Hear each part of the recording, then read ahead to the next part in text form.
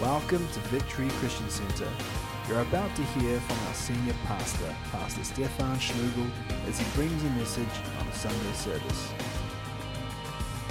I want to explain where we're headed today. I want to talk to you for a little bit, share some thoughts, and give some context from the Word of God in regards to what we're doing this morning. This is, of course, what we call a child dedication service. We're dedicating a number of children to the Lord.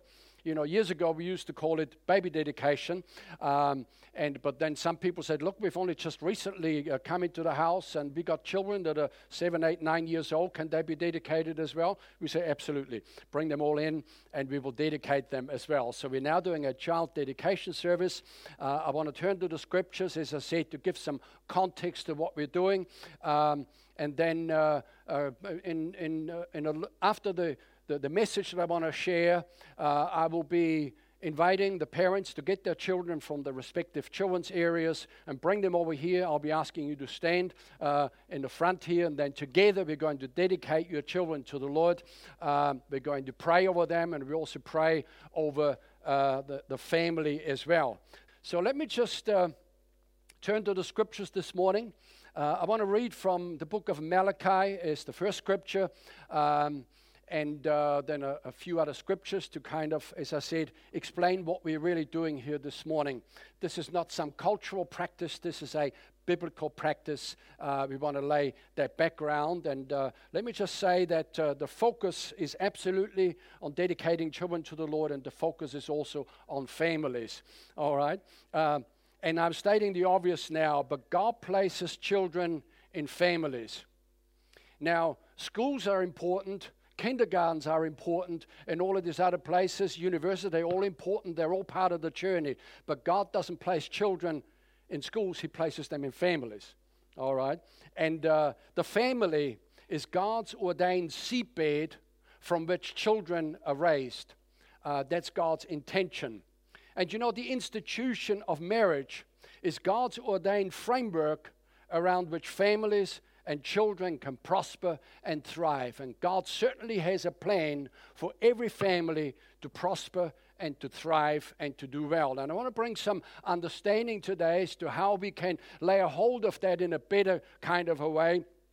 And I'm reading from Malachi chapter 2 and in verse 15. And it's in the outline that you have in your hand, and it's also on the screen behind me. It says, "Didn't the Lord make you one with your wife? In body and spirit, you are His. And what does He want? Godly children from your union. So guard your heart, remain loyal to the wife of your youth." And so God is speaking into a kind of a family situation here. He uses marriage terms, husband, wife. And we understand from the scriptures that a husband and a wife team, they are the basic biblical family unit. And I say that because sometimes you get a couple and they say, oh, we're trying to have a family. And of course, according to scriptures, you're already a family. If you're married and together, you're already a family. You see, your children are not the family. Your children are an extension of your family. And so we have a husband and a wife team that together you make up the basic family unit, and then children come into your family as an addition to the family. And as the Bible says here in Malachi chapter 2 verse 15, it says, what does God want? And he emphatically states that God wants godly children being raised from our families. All right, that's what he says. He says, what does he want? Godly children from your union. Now, of course, at this point, I need to emphatically state that there are many, many solo parents who are doing a fantastic job in raising their children. But it's not rocket science for us to understand that that's the best that they're able to do, but two are better than one. And yet, as I said, you know, many solo parents are doing a fantastic job. You know, I was reminded of a term that they use in the aviation industry. They call it the solo flight. When a person is instructed on how to fly an aeroplane, they got the instructor with them, And at a certain point, when they're skilled enough, they go on and they do a solo flight where there's one pilot flying one plane, and it's an achievement. And I kind of thought about that. That's all wonderful. But, if anything went wrong with that pilot, there is no backup. All right? And so that's why in terms of families, God has intended that there be a backup. And in that respect, two are better than one.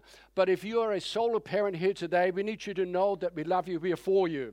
I do need to state the biblical ideal, but then everybody's included, and God wants to exclude nobody. God has a place in His kingdom for everybody, and God wants to bless everybody's efforts in raising children to become what the Word of God here says, to become godly children. Psalm 127. And by the way, some of you've been part of these services before. We do come around the same truths again and again. So you're familiar with some of these scriptures and with some of these thoughts. But it's always good to just refresh our thinking in this area. Psalm 127, verse 3, it says, "Children are a gift from the Lord. They are a reward from Him. Children born to a young man are like arrows in a warrior's hands. How joyful is the man whose quiver is full of them." And so kind of God thinks that, we should have our quiver full. Some people only got one or two arrows in their quiver, and others got their quiver full, whatever that means. But look, whatever you have determined in terms of the number of children, God's okay with that. But it says here, the man who's got his quiver full of them, he's joyful. He says, they will not be defeated when they fight the enemies at the gate. Now, let me just break that down a little and reaffirm the children are a gift from the Lord. Sometimes, and I've got 4 children, they're all adults now, and they've got children of their own. But, when you've got a lot of things going on in a busy home, it's like, gosh, are they really a blessing? Gosh, I'm beginning to wonder. But children are a gift, and children are a blessing. Children are a reward, all right? It's good to remind ourselves of these things, and then that's always a good starting point in dealing with our children. They're not your enemies, all right? They're a blessing from the Lord. And, children are not an accident of nature, nor are they the sum total of evolution. God creates children, and He gives children to parents as a gift and as a reward. And then here the Bible likens children to arrows in the hands of a warrior. And this is Old Testament language where, the preferred choice of weapon in those days was bow and arrow. And it speaks there about warriors that used to make great effort in choosing arrows and sharpening the arrows and preparing them so that they're able to put them into the quiver and when needed bring them out and shoot them forth. And so parents, we make great effort and we make the best effort that we can in shaping the character and personality of our children and sharpening their talents and their abilities. Because the day will come, and let me speak to young parents, that day will come sooner than you think, where they're shot forth, when they leave your home, and then they're out there. They're on their own flight. You can no longer control. Once that arrow has left the bow, and that bow is your home, once that arrow is left, you cannot control where that arrow goes. Now, of course, that's not the last that we see of our children. We're still there. We still encourage them. We still advise them. But the bulk of the work is done when your children are small and as they're growing up to shape their character and their personality. And let me just say that some of the children's behavior, in terms of their character, some of the things that they do or not do is not always a character issue. Sometimes it's a personality issue. And everybody understands children are not all the same. Within 6 months to a year, you realize that there's a unique personality there. And that personality also needs to be shaped. It needs to be honed. It needs to be sharpened to make sure that children get the best chance when they are shot forth. And As it says here, it says they will not be defeated when they fight the enemies at the city gate. Again, this is Old Testament language where, fighting enemies at the city gate means conducting business. And how do you know that the commercial world, the real world, is somewhat of a fight? You got to get out there. You got to get yourself established, and helping to get your children established from the time that they leave education to get into the marketplace, to get a job, and so forth. And fighting enemies at the city gate means conducting business in the city and joining the ranks of leaders in society. In ancient times, the movers and the shakers of society, they would meet at the city gate, and they will conduct business there. They would exert their influence in government, in the community, and in the marketplace. And our children, God wants our children to be raised, that they can become leaders and positive influencers in society. And the focus there is positive. All right, every leader exerts an influence, but God wants a positive influence. And God actually, from Christian people, He wants a biblical influence exerted on society. That is God's plan. So how is that achieved? What can we do specifically today towards that outcome? I want to share 3 points with you. That the first one is that we dedicate children to the Lord and give God access into their lives. And I want to discuss that in more detail a little bit later on, all right? We dedicate the children to the Lord to give God an open door into the lives of our children. Then secondly, we train them in matters of obedience, of righteousness, and of morality. And the sequence of those 3 words is specifically placed in this way: obedience, righteousness, and morality. Before children understand morality and righteousness, we train them to obey, all right? To obey authority. First and foremost, parental authority. And if we can train them to obey parental authority, it'll be no trouble for them to accept authority in the school, authority in society, authority of government, and so forth. It all starts in the home. That's why we said that the home, the family, is the seedbed where children are raised up and trained and equipped. And then later on, when righteousness is established in their lives and, doing things right rather than doing things any old way, and morality, all of that will come. Here in Proverbs 22, we have a scripture there in verse 6. It says, "Train up a child in the way that he should go, and when he is old, he will not depart from it."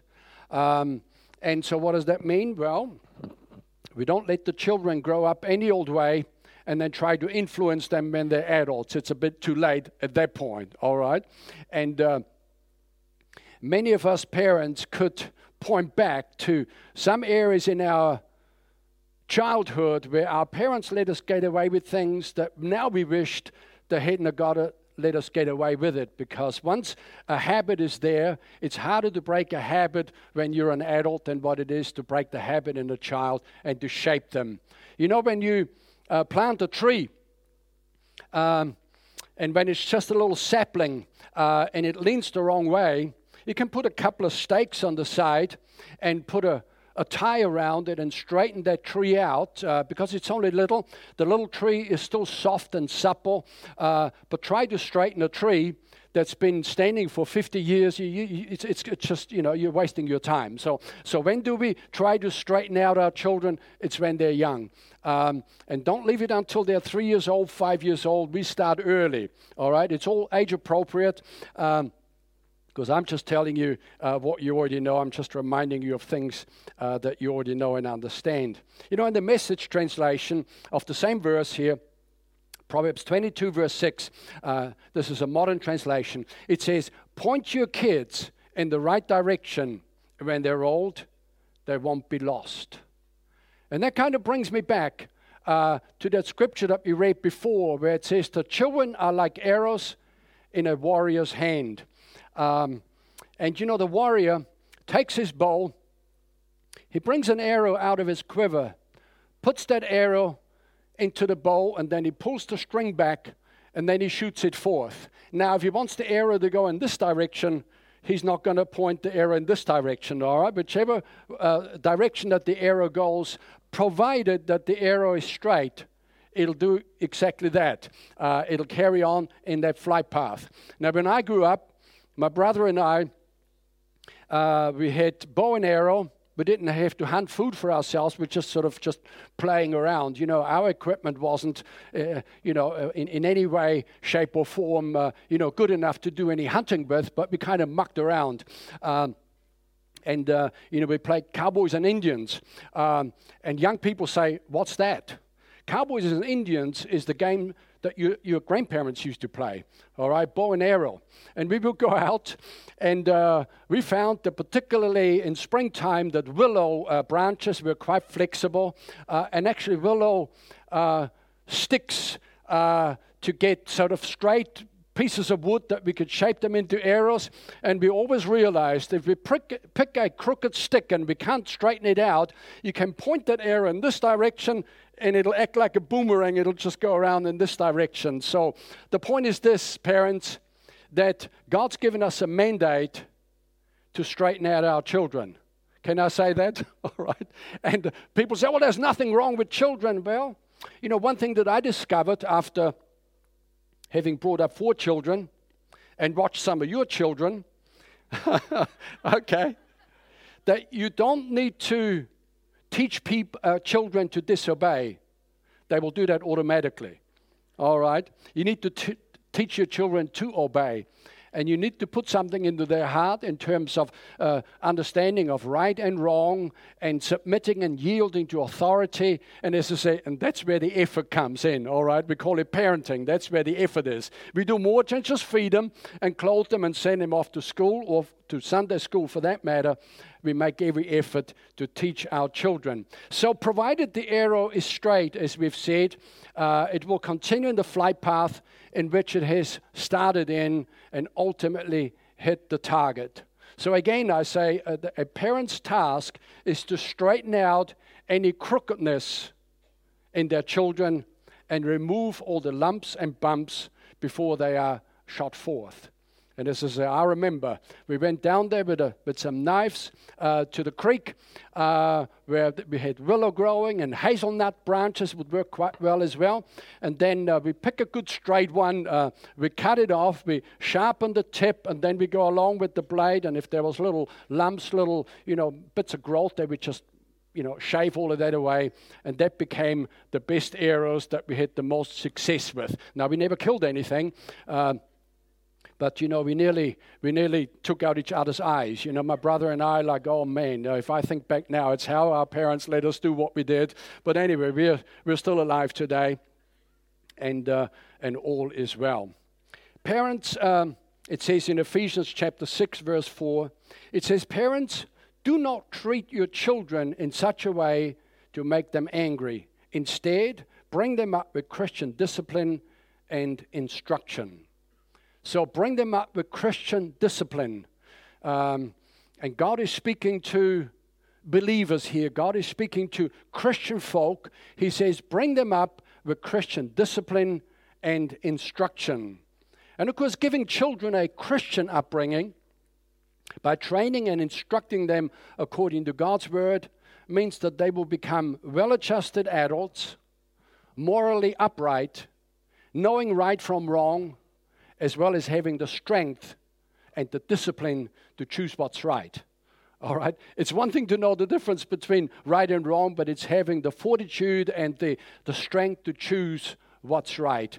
And this is what God is speaking to us about here. And then the third point, to move along from there, it speaks about the need for our children to be born again. And what does that mean? Well, the ultimate goal of a Christian upbringing is that children come to Jesus Christ and accept Him as their own personal Lord and Savior. And very young children have not much comprehension of what Lord and Savior means, but we let them know that Jesus wants to be their friend. All right? And He does. Jesus wants to help them with their challenges. challenges and problems are not just specific and unique to adults. Children got challenges as well, and God wants to help them. And so that whole area of Christian upbringing, I remember specifically, our home where I grew up, Mom and Dad were busy, and I remember when we got up in the morning, we got ready to go to school. We had to walk to school. We weren't driven to school. That was good exercise for us. Took about 15, 20 minutes to walk to school up a steep hill. But before we were allowed to get out the house, our grandmother would make us sit down. And in the early days, she put us on our knees and then later on a chair next to us, and we had to pray before we left the home. And of course, growing up in a Catholic family, going out the door, there was a crucifix, a little one on the wall with a little bowl with holy water in there. And for those of you that come from the Catholic tradition, you know exactly what I'm talking about. And when we prayed, we had to look at that crucifix there. All right, that was the instructions. And while some of that may be neither here nor there in terms of the specific where you look, but it's all about shaping people's hearts and instilling in them a heart for God, a heart for an authority that is higher than any of us. And learning to call on the name of the Lord is very powerful. And the sooner you start with your children, the better it is. Because we find that sometimes, let me just back up a little bit here. Research has been done in regards to what age people surrender their life to Jesus Christ and become, get converted, become what we call Christians. Not just being Christianized, but become Christians. Not just have a Christian worldview, but actually become born again. It's been discovered that most Christians today would have been saved during their childhood, in their early teens. And then as they did research in regards to how many people get born again as they go on into their 20s, their 30s, their 40s, 50s, and 60s, and the numbers and the percentage tends to taper off at that point, which is kind of tragic. But the good news is this, that if we instill into our children the need for them to have Christ in their lives, it'll set them up for all the future decades, and it'll not be so hard for somebody that's lived their life by themselves, for themselves, a self-ruled life until they get to 50, 60, or for that matter, beyond, and then you have to come around to it and to bow their knee before the Lordship of Jesus Christ. Now, absolutely, people can get saved at any age. I was really pleased when my father got to the time when we knew he was going to depart in the not-too-distant future. I had an opportunity to get with him, to be with him. Now, he's the one that gone to church with us in the early days, like people did in those days. Though he didn't like what he saw in some of those environments, and then he kind of stayed away from there. If I use the word church politics, does anybody know what I'm talking about, church politics? Sadly, it does exist. Anyway, my father fell away, and if I had to describe him today, I would still call him a God-fearing man. But in my heart, I was not sure if he was thoroughly born again. You see, Jesus tells us in John's Gospel, chapter 3, he says, you must be born again. And by now, my father is 82 years old. Going on to 83, I had the opportunity to go back to my country of birth, spend some weeks there with my parents, including my father. And before I left, I really prayed, and I picked my moment very carefully. And I said to my father, I says, I'm going to go.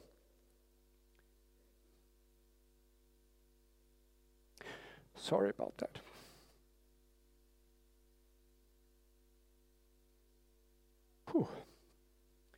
Get a bit emotional here. And I said to him, I'm not going to see you again. He says, I'm going back to New Zealand, where I now live. That's now my home. That's where my family is. But I says, we will not see each other again on this earth, but I want to see you again I want to see you in heaven. I says, I know I'm going there because I've fulfilled the instructions that God's given us in His Word, where Jesus says you must be born again. And I said, I want to make sure that you're born again as well. It's not about how many times we darken a church door. And it doesn't matter what's written above the door, the name of the religion or the name of the denomination or this or that or the other. Ultimately, Jesus says you must be born again. All of these other terms that we sometimes hear, whether that's, Protestant, Catholic, Evangelical, Baptist, this, that, Pentecostal, these are all man-made terms. All right? And God does not want us to get confused with that. He says you must be born again. So I says, I just want to make sure that you're born again. I says, would you let me pray with you and pray that Jesus Christ is thoroughly come into your heart and that you're thoroughly born again? And he just humbly said yes, he would. And so I had the opportunity to pray with my father. And I was very relieved from that moment, leaving, knowing I wasn't going to see him again on this earth, but I know I will see him again in heaven because he surrendered his life to Jesus Christ. And so let me encourage everybody here today, no matter how old you are or how young you are, whether you're a parent or whether you're not a parent, Jesus says you must be born again. And so to continue on then with that thought that we invite children, or we encourage children to invite Jesus Christ to come into their own hearts, even at a young age, when they come to an age of understanding. And somehow the pattern is this, that we dedicate children to the Lord, particularly young children, and then we give them Christian instruction and training. We teach them the Word of God.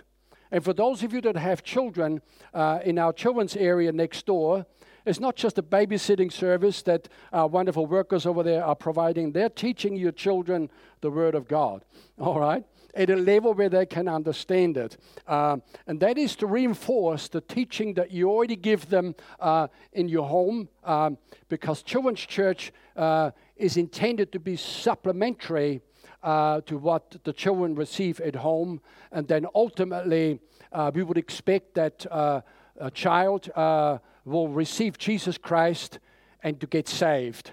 I remember on another occasion when I went back to my country of birth, and I went out with a couple of my nephews at that stage, 10 and 12 years old. And we went along picking mushrooms, which is a pastime of what we do there in autumn, when there's wonderful mushrooms growing in the woods and in the forest. And so we went along and we came across this interesting little what would you call it, a little chapel in the middle of the forest there. I knew it was there, but I hadn't planned to go there. So anyway, we stopped, and I thought, gosh, here's an opportunity for me to talk to these young boys about Jesus. Now, of course, that chapel had other things in there, statues of this, that, and the other. And I somehow think that, the most important person that people need to know is Jesus Christ. So I sat down with them, and I forget now what Bible story that I told them. And I invited them. I says, look, have you invited Jesus Christ to come into your heart? And if you haven't, why don't we do that now? And the interesting thing was this, that the younger one said yes, but the older one said no. And I respected that decision. And I thought to myself, 12 years old, it's been left a little late. That little boy should have been encouraged to receive Jesus when he was 3, 4, 5, 6, 7 years old by now. But sometimes people say no this week and they say yes next week. Whatever it is, we work with people, and it is their prerogative to open up their heart when they want to open up their heart. That's why, when they say somebody's hit the Bible rammed down their throat, that typically does not work. All right? We encourage people to surrender their life to Jesus Christ. So here in John chapter 3, verse 5 and verse 3 and verse 5, Jesus answered, he says, I'm telling you the truth. No one can see the kingdom of God without being born again. I'm telling you the truth, replied Jesus. No one can enter the kingdom of God without being born of water and the Spirit.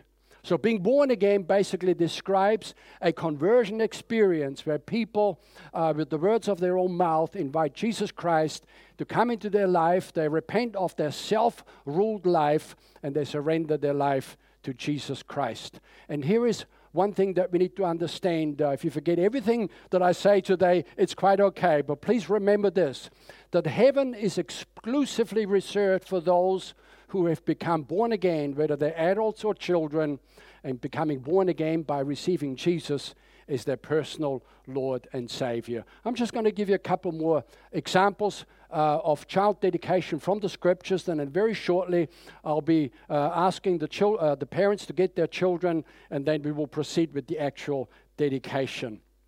1 Samuel chapter 1 describes how a young boy was dedicated by his mother to the Lord. And just to give us some background understanding, they had a place of worship there, a temple, if you like, or a tent of worship in those days. And Eli was the priest. And one day, Eli was there sitting in front of that place of worship, and he saw a woman coming towards him, and she kind of settled herself down before this place, and she began to pray. And this woman was a godly woman. She really prayed for God to give her a child. She was barren, unable to conceive, so she prayed, and she said this to God. She says, God, if you give me a male child, a boy, she says, I'm going to give him back to you all the days of his life. And long story short, the priest looked at her, and because she was kind of crying, and it really stirred her heart so deeply that she was speaking from her heart, but only her lips were moving. And the priest looked at her, and he thought by himself, this woman is drunk. She wasn't, but he thought she was. And he said to her, woman, why don't you put away your alcohol from you? And she says, sir, I'm not drunk. I'm just pouring out my heart before the Lord. And suddenly he realized that he got it all wrong. And he says, look, may the Lord grant you the petition that you have requested from him. So she goes away, and she's now happy. In the process of time, she fell pregnant, and she did give birth to a boy. She called his name Samuel. For those of you that know your Bible and that know the Old Testament, Samuel became a mighty, mighty man of God, a very influential leader in his generation. Well, that's the mother. Her name is Hannah. And then when the boy was weaned, whatever age that was, she brought him to the temple there. And as she came, she said to the priest, she says, you might remember, I'm the woman that was here a few years ago, and I prayed for this child, and here is this child now, and I want to dedicate him to the Lord. Now, in those days, dedication to the Lord meant that they left the child with the priest and went home without the child. Now, can I say to every parent whose children will be dedicated today, you will take your children with you. I'm not going to look after them for the rest of their lives, all right? So don't leave them here, okay? So, but however, in that instance, Hannah left the child with the priest, and the priest brought him up, taught him the ways of the Lord, taught him how to hear the voice of God, and taught him the law of Moses and so forth. And here it says, in 1 Samuel 1:26, Hannah said to Eli, the priest, excuse me, sir, do you remember me? I am the woman you saw standing here praying for the Lord. I asked him for this child, and he has given me what I asked for. And I'm dedicating him to the Lord. As long as he lives, he will belong to the Lord. How powerful is that? Okay. And it says in verse 26 of chapter 2, the boy Samuel continued to grow and to gain favor both with the Lord and with people. And of course, Samuel's mother dedicated him to the Lord.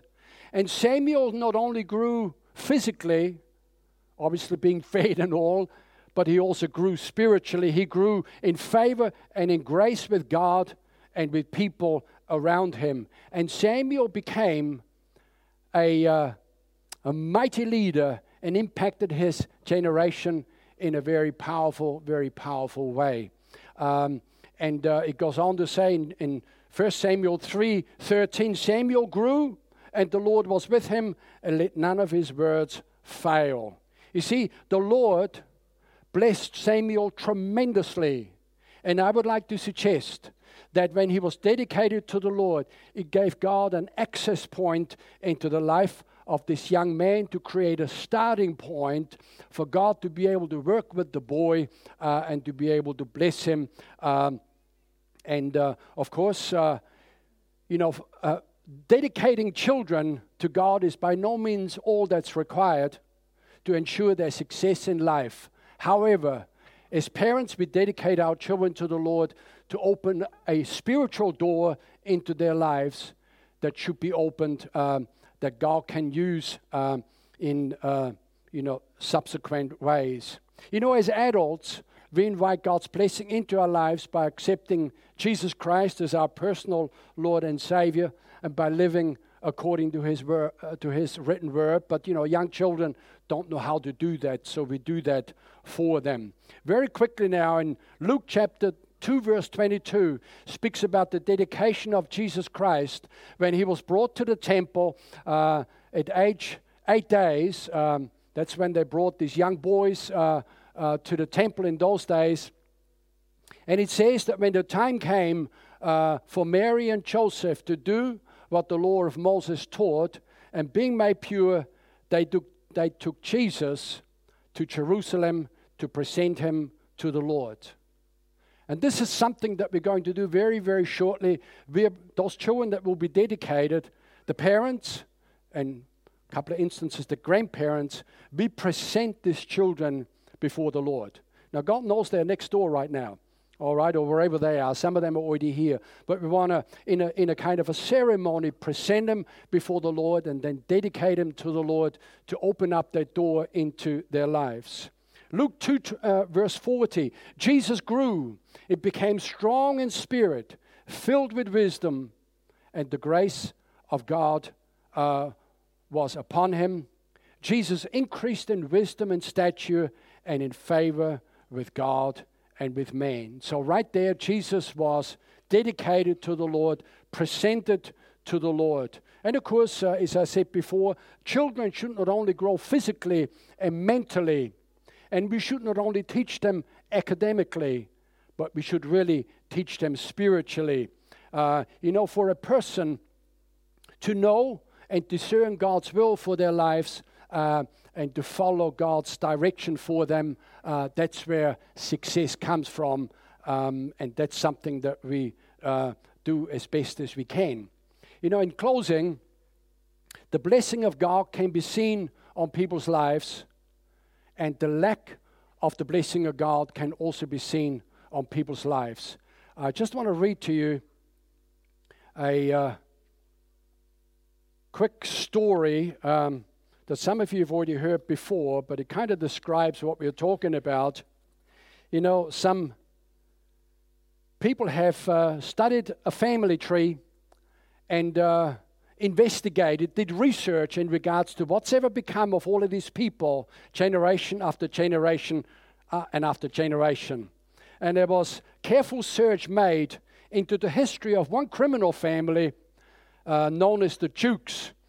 And it revealed a long record of pauperism, criminality, insanity, prostitution, and drunkenness. A total of 120 descendants have been traced of this prolific family tree.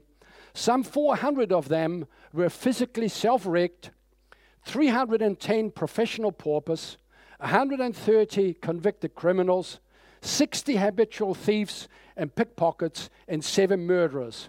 While out of the whole 120 of them, only 20 ever learned the trade. The half of them owed it to prison discipline. All right, so here's what a family looks like without the blessing of God. All right.